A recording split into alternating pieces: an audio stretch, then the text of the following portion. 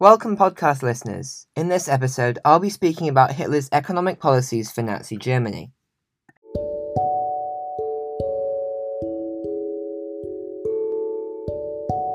The following podcast is based on the Cambridge A-Level History curriculum. After their election, the aims of the Nazi government was to achieve economic growth in order to build up Germany's military strength and gain further support from the German public. In order to do so, policies were put in place to reflate the economy with government spending. Public works were carried out, creating jobs for unemployed Germans. Subsidies were given out to private firms, and the Nazi government placed large rearmament orders, sparking German industry. Despite their best efforts and some improvements, this policy led to two main problems. Firstly, there was a deficit in the balance of payments, as the economic recovery resulted in the rising demand for consumer goods, and rearmament led to an increasing demand for raw materials, which required large amounts of capital to obtain from importing and mining within Germany itself. Secondly, there was a danger of inflation, as there was an increased demand for goods and the supply of money increased. Remember what happened to the Weimar government when they had to print more notes from 1923 to 1925? The economy experienced hyperinflation.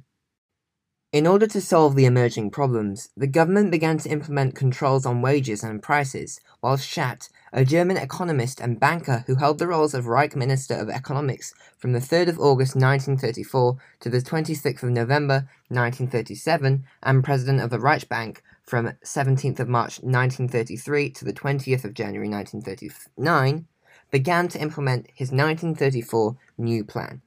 Do note that Schacht had previously assisted in bringing the Weimar Republic out of their hyperinflation crisis in 1923. His new plan focused on getting Germany out of economic depression, cutting spending on welfare and focusing government resources on industry in order to work towards autarky.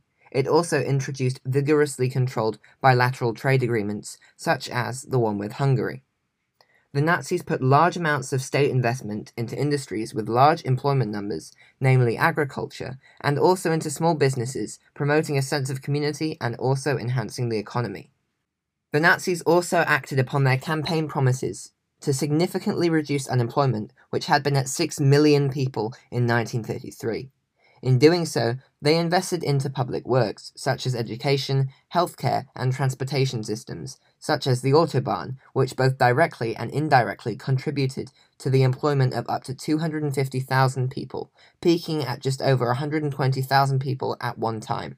Although this policy did help to reduce the number of unemployed people, the workers had little control over where they worked, what they worked on, and how much they received as wages.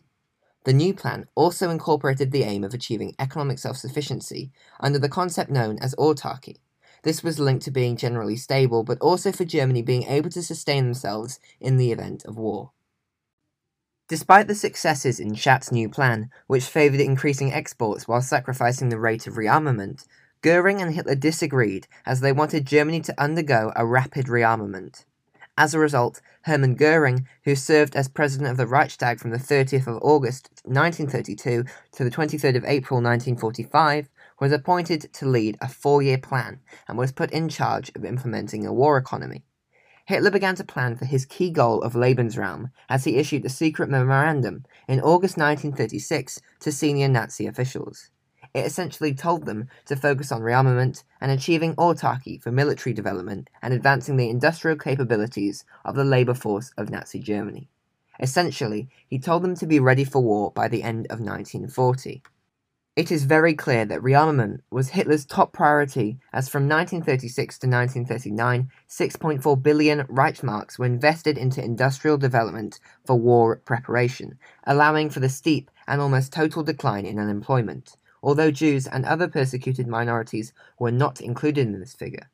It even resulted in them working against their own ideology, with over 37% of the German workforce being women by 1939, despite the Nazis promoting women staying at home and having children. Despite being able to prepare for war and reviving the German economy by 1939, the Nazis were unsuccessful in certain areas of their economic plan.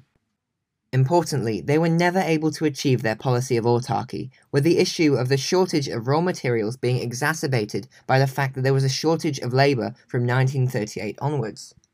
Also, the promises of the Strength Through Joy program were never met as conditions for workers did not improve under the Nazis, with their overall income never recovering to that of the years prior to the Wall Street crash. Furthermore, depending on the industry, workers' experiences varied, with many being forced to work very long hours to support the war effort with low pay. Historians often attribute these economic policy failings to the fact that the 4-year plan did not have as long as intended, as it was only implemented in August 1936, which was just 3 years before the Second World War commenced. In order to improve the situation, alongside the Blitzkrieg tactics, meaning lightning victory, the Blitzkrieg economy involved Germany seizing the resources of foreign countries which they invaded, and also seizing property of minority groups, such as the Jews within Germany, and investing them into the war effort. After they failed to achieve a lightning victory with the Soviet Union, the economy was further ramped up to focus on and support the war effort, although by the end of the war, the country's people and economy were suffering heavily from shortages in food, housing, as much of it had been damaged in the war, energy, and more.